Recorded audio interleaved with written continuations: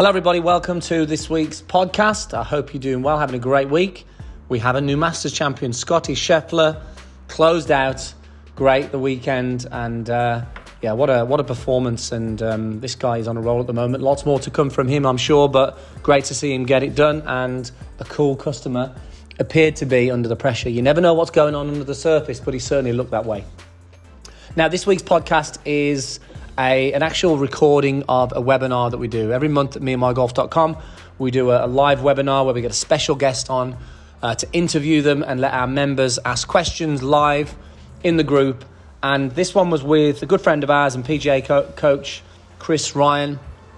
And recently we did a 30-day golf swing transformation for our members, where we gave them a lesson every week from a video standpoint, and they're in the Facebook group, private members group, and we're interacting on their swings to get them ready for the season. And what we wanted to do, we wanted to get Chris on to really talk about, well, the season's here. How do we use what we've done from a golf swing point of view and then get ready for the season to play and perform, as opposed to, just thinking about the golf swing. So in this webinar, you're going to hear Chris talk about how to build pressure in practice or play to get you ready to test it out in competitive play, your new swing. How to use practice time to recognize and make a note of the shot patterns and shot dispersions that you have really helps making better decisions on the golf course. The importance of knowing your yardages, and then really how to use practice time to transition your new game to the course and get yourself on the golf course firing on all cylinders for the season to start. So exciting after the Masters, because the season kicks off, and it's just a great time of the year. So this is a great podcast. If you're tuning in, then make sure you screenshot this and tag us in on social and Chris. And we look forward to sharing this one with you. The reason we've got Chris on today, Chris is a good friend of ours, PGA golf coach. Me and Pierce grew up playing golf with Chris at Oxley Park Golf Club. So we've known Chris a long time. Pierce was actually Chris's best man at his wedding. Chris is expert foot golfer as well. He played well in foot golf, didn't he? Is he golf? I don't remember that much foot golf. But today what we thought we'd do is get Chris on to help you guys really transition. Look, the season is very much upon us now. So we thought, well, let's get Chris on to help you guys transition from some of the winter stuff and the range work and the great work that you're doing on the golf swing transformation, and really figure out the best way to go from that sort of section of technical work to really get into the playing mode and start to understand, well, how can we transition to the season where we can really focus on the game as opposed to just to the swing, really. So what we'd love to do is we're going to chat to Chris for the first 20 minutes to half an hour to talk about some of the things that he recommends that you do. And then we're going to do a Q&A for the following half an hour. So get your questions in as and when you want, and we'll get through to as many as we can. So just use the Q&A at the bottom. Should we just go with one? I think go Q&A for the questions, yes. Yeah, so you use the Q&A at the bottom, guys, for the questions, and then we'll be able to work our way through that as we get to those as well. So, Chris, welcome to the webinar. Thank you for joining us. Thank you for having me. Everything all right with you? Really good. And it's interesting you say the season is upon us, because I was out on the course today, and that was the first time that it's felt really quite nice. It was a bit warmer and the course looked great, and it felt really like the season was just around the corner. Yeah, it's amazing. Just a little bit of difference now. It's like I'm looking at here, it's light and we've got the warmth.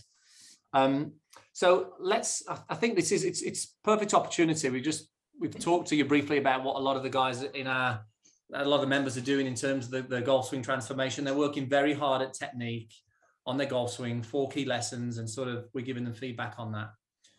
Let's go through some of the things then that they can do or start to think about now that's going to help them move from working on the golf swing and really thinking inwardly to really how can I start to get myself ready for the course and just get prepared?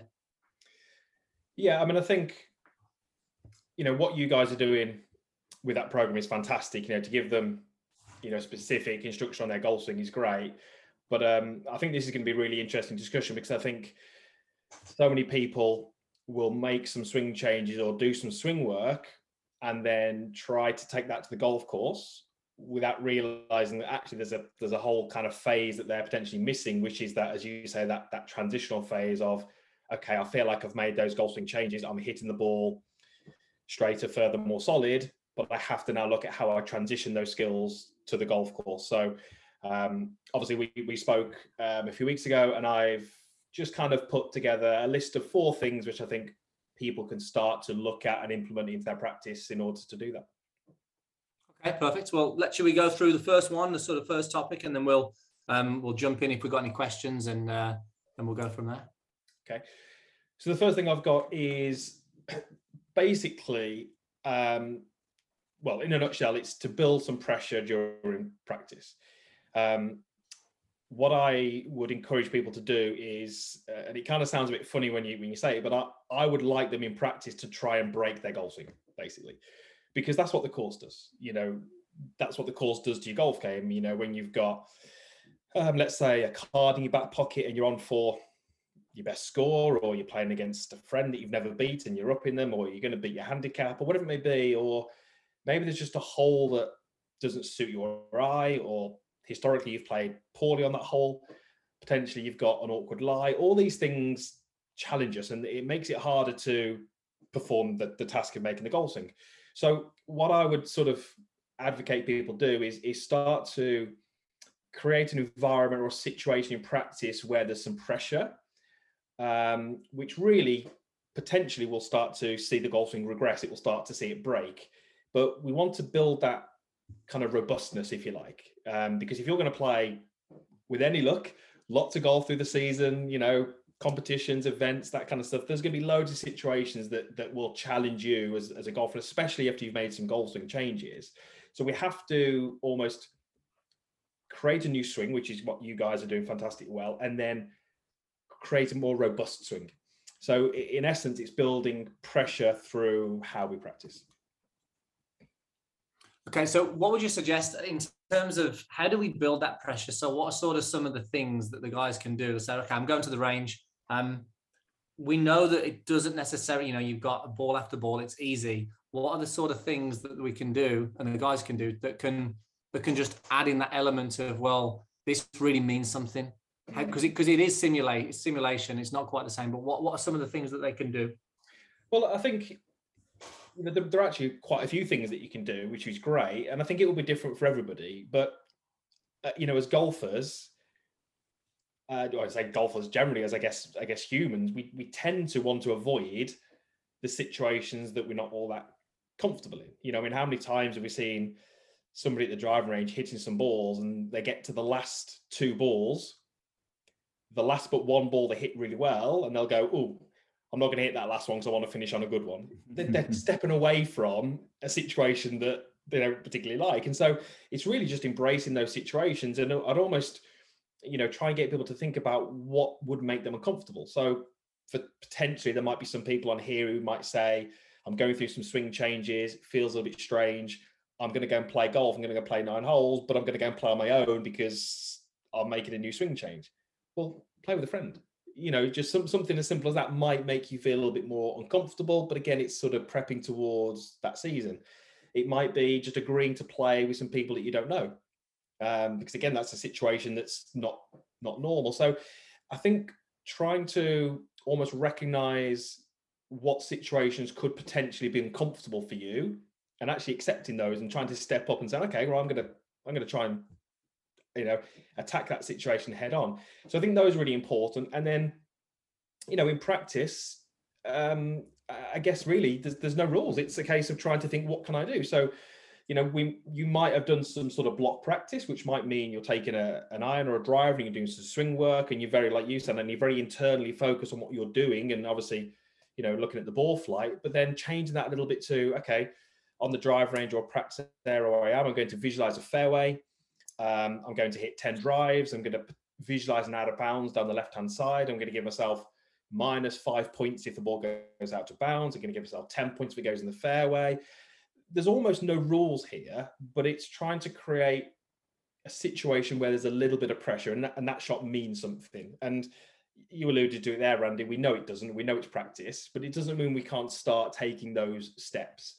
And all we're really looking at doing is saying, well, if practice is here and tournament golf is here, we're just trying to practice in that gap.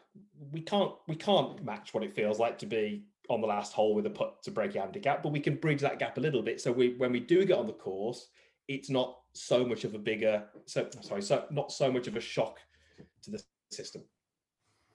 Yeah, I think they're so different, aren't they? They're just so different, aren't they? And look, even to the point where I know when we were just last in the Grand in San Diego, and Andy was hitting some balls, and I was actually injured at the time, and we had literally had a challenge on hitting some shots in between the targets. We did it on stories, and if he didn't do the challenge, then he had to clean my clubs, and if he did do the challenge, I had to clean his clubs. So luckily we were videoing him cleaning my golf clubs, which was nice. There you go. That's good, but that's it doesn't have to be for lots of money. It can be something as simple as, I've got to clean your golf clubs, or I've got to tee your ball up for you next time you play all the time. You know, just things that are like, oh, I can't believe I've got to do that.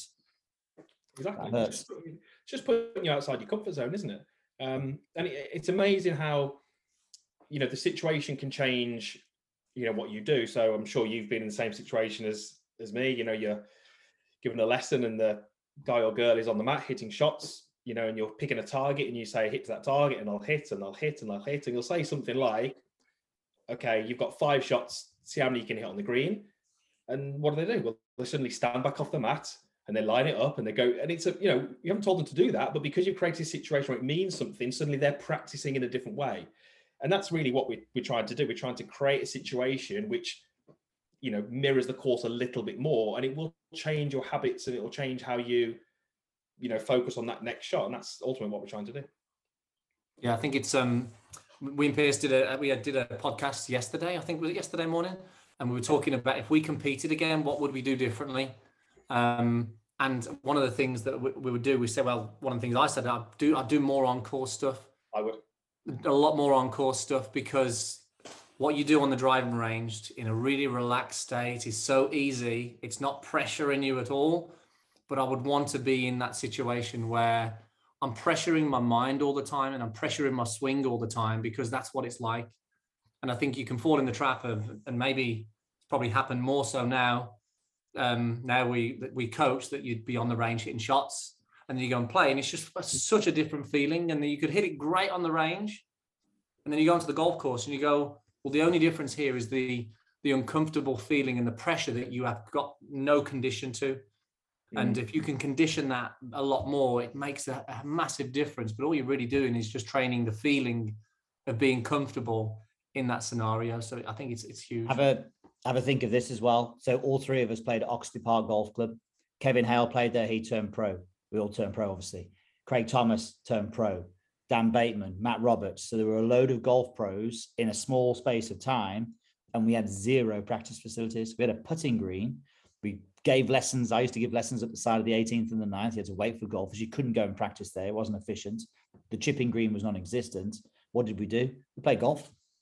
We went. We played golf, and we just got used to competing on the golf course and just playing. And even I was saying in the podcast that I would have, if I had a full day in the shop, I'd go and practice, but I'd just go on the golf course and play 3 or 4 holes by myself. Can't beat it. Agreed. I would agree with that, Andy. Perfect. So first point then for the viewers and the listeners to this is just add some level of consequence, add some level of pressure where you're going to test your feeling of being uncomfortable. If you can work that into your practice, start doing that now. It's going to make a massive difference. Don't just be in the trap of just working at your technique. Section off a little bit of that time to really force that upon yourself. Okay. Point number 2. What's the next one? So this, I think, is something that all level of golfers could do better. It's probably something that we're seeing the elite golfers do a lot more, but it can definitely filter through. And I've just put here, pay attention to shot patterns and shot dispersions.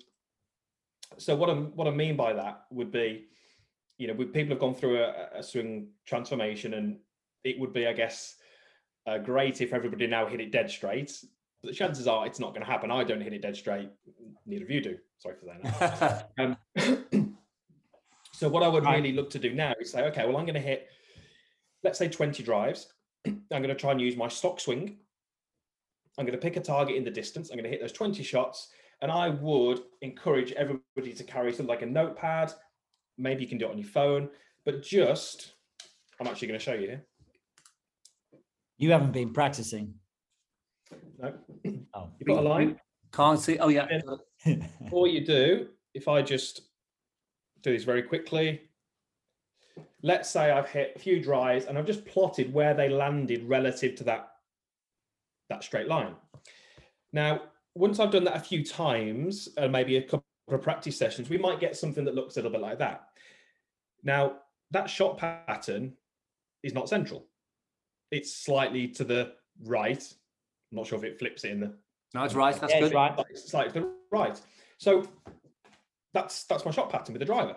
Now, it might change in 2 months if I'm continuing to work on my swing, but right now that's my shot pattern. So when I head onto the golf course and I walk onto a par 4, I'm going to hit driver, I need to have that shot pattern in mind. I need to know that, okay, well, if I aim at that point, I'm probably going to be somewhere between 15 yards left and 25 yards right of it. And I have to visualize, that shot pattern.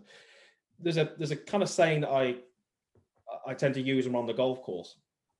And it's when you're choosing where to aim and you're choosing your shot, I'd always say plan for 100 and focus on 1.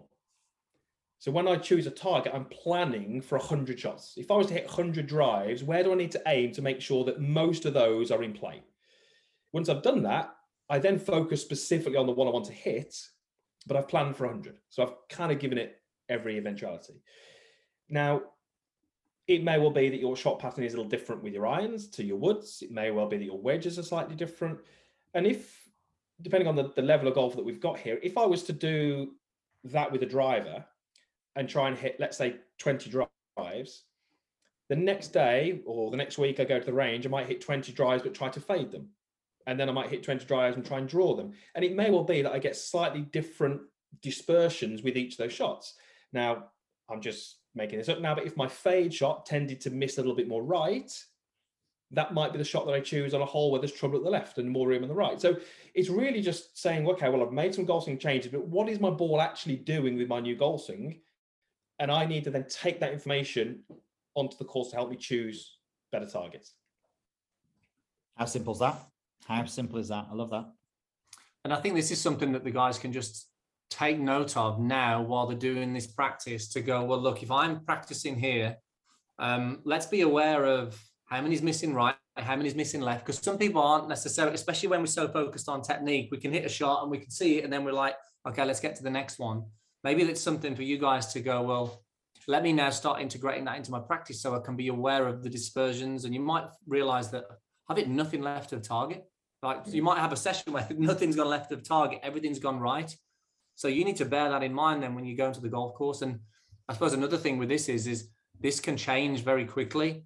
You could get up on a Saturday morning, it can be different to the Friday morning that you play as well. So bear in mind when you get to warm up on the range, pay attention to what's going on, because that day could be very different. And I suppose you just build that into that plan then. So, I mean, the question to you, Chris, I suppose, and Piers, really, how many times on a golf course in a round do you hit the spot that you want to hit? Majority, I suppose. I'm thinking about loud. You just don't. You just don't happen. Very rare. I would say what's quite interesting is I think if you ask the golfer, the better the golfer, the less good shots they hit. Yeah. Because if you took, let's say, a mid-high handicapper, if they stand on the tee, they're going to be going, I want to hit the fairway. So if they hit the fairway, it's a good shot. Whereas the elite golfers are so specific in what they want the ball to do. If it doesn't quite do that, they go, oh, it wasn't great. The reality is the result was fine. And I think the more that you get down this route, you actually start to hit less perfect shots, but your scores come down. Yeah. Do you think now, me and Piers have chatted about this, do you think if you played now, Chris, your strategy would be a lot different to when you were competing? When we were competing, and let's say in the Midland stuff, do you think that you have a much more strategic brain and you'd play differently to how you'd play back then? 100%.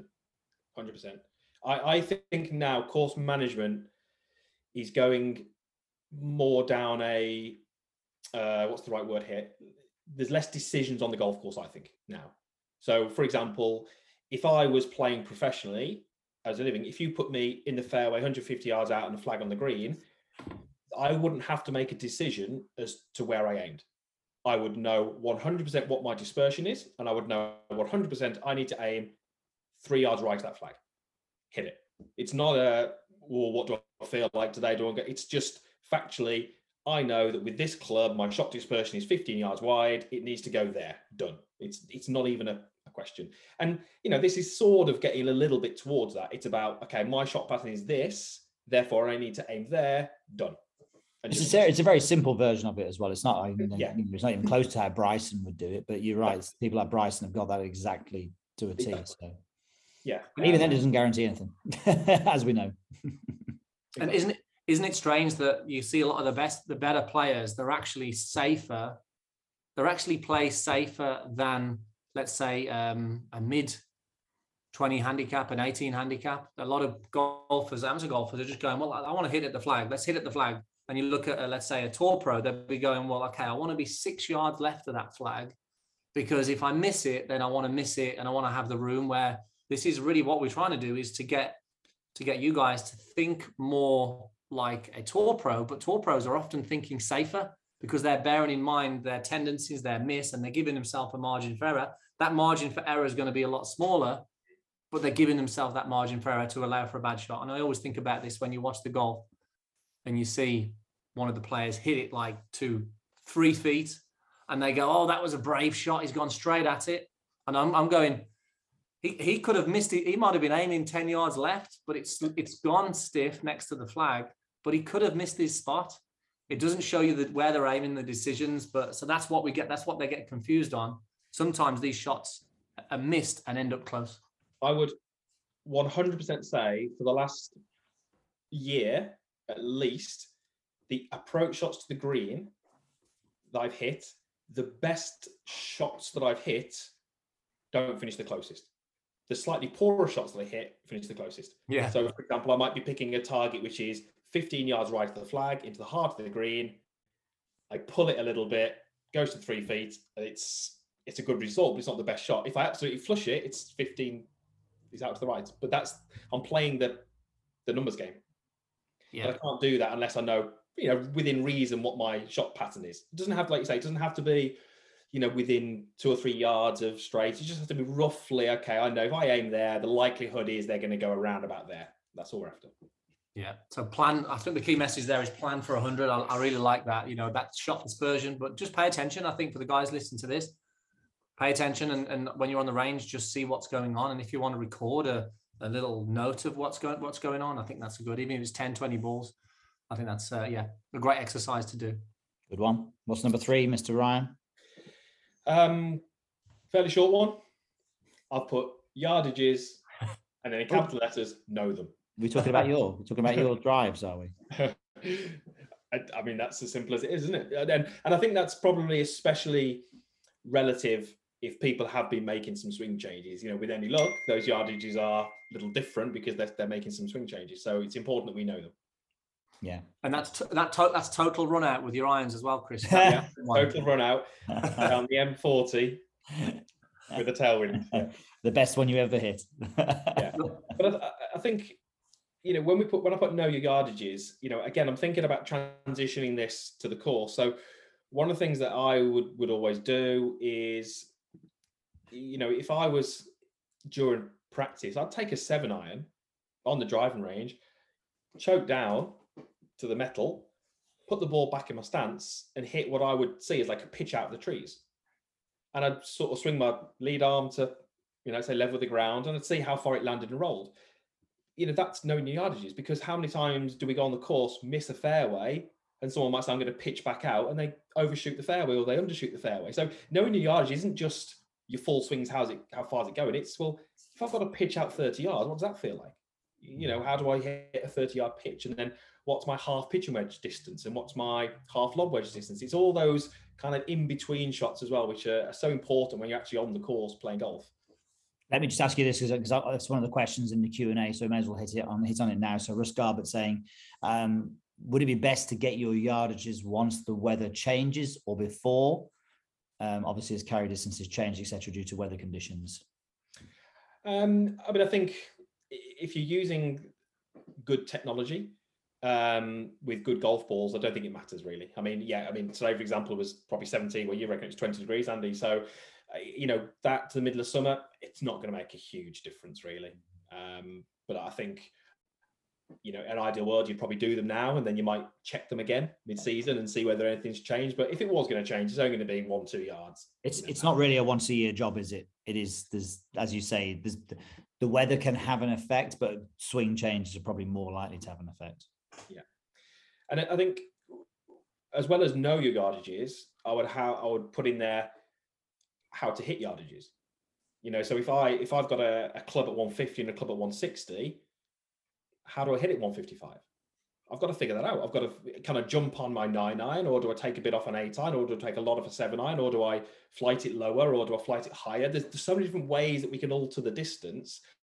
So you've almost got two stages. It's kind of, okay, what are my stock yardages? And then how do I fill the gap in there a little bit? Yeah. I think that's a whiteboard Wednesday on that.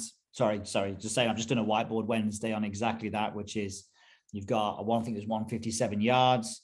It's right in between yardages. How are you going to get it there? And listing all the ways that you can either add distance or take off distance. Yeah, and I think it's a key thing that a lot of people don't even think about. When it's know your yardages, it's like, how far does my 8-iron go on a swing? But again, it's the same sort of thing, isn't it? When you get on the golf course, how often do you have the perfect number that your 7 or your 8 or your 9 goes? There's always going to be variances. So when you do go to the range, again, that's going to shape your practice. Find some of those different shots, hit 152, try and take 3 yards off it, try and add a little bit more and just experiment really. I think one of the things, talking about what would we do differently if we were playing professionally, I would say the two things I would do different. Number one, I would play more golf on the course, like you said. But the second thing I would do is I would use a lot more of my practice time to gather info. Yeah.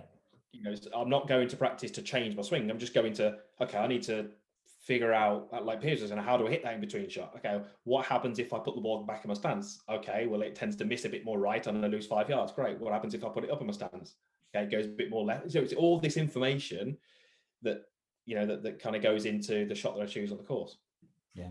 I suppose you're arming yourself with just more knowledge about your game and what really you can translate then to back on the golf course, instead of just going, I'm changing my lead wrist position at the top of the swing and then not really coming away with anything, let's say, that you've learned. So yeah, technique's obviously very important, but yeah, I like the idea of that. Just having a bit more awareness of what you can actually take from that.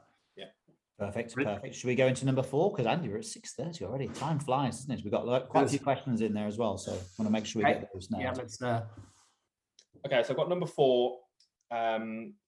Is just try to transition to the course environment. So I'll give you a little scenario. Let's say I stand on the range, hit a few wedges, warm up, pull a 7-iron, hit a couple of shots. Maybe one's a bit right, one's a bit left, one's a bit thin, one's a bit heavy. 4 or 5 shots in, start to find that feeling, that swing, and start to hit a few at my target. Might hit another 25. I come away from that practice session thinking I've hit it really well. But I can't do that on the course. I can't have 6 shots from the middle of the fairway. I have to walk 10 minutes, 5 minutes with my bag on my back, pull my 7, hit a shot. I then have to walk, hit a putt, maybe a chip, then I've got air dry. That's how we play golf. So the kind of key things that I would say in terms of transitioning it, try and space out the shots. So it may well be, I quite like the idea of a little circuit almost. So you might hit a 7-iron to a target. You then might hit a little pitch to a different target.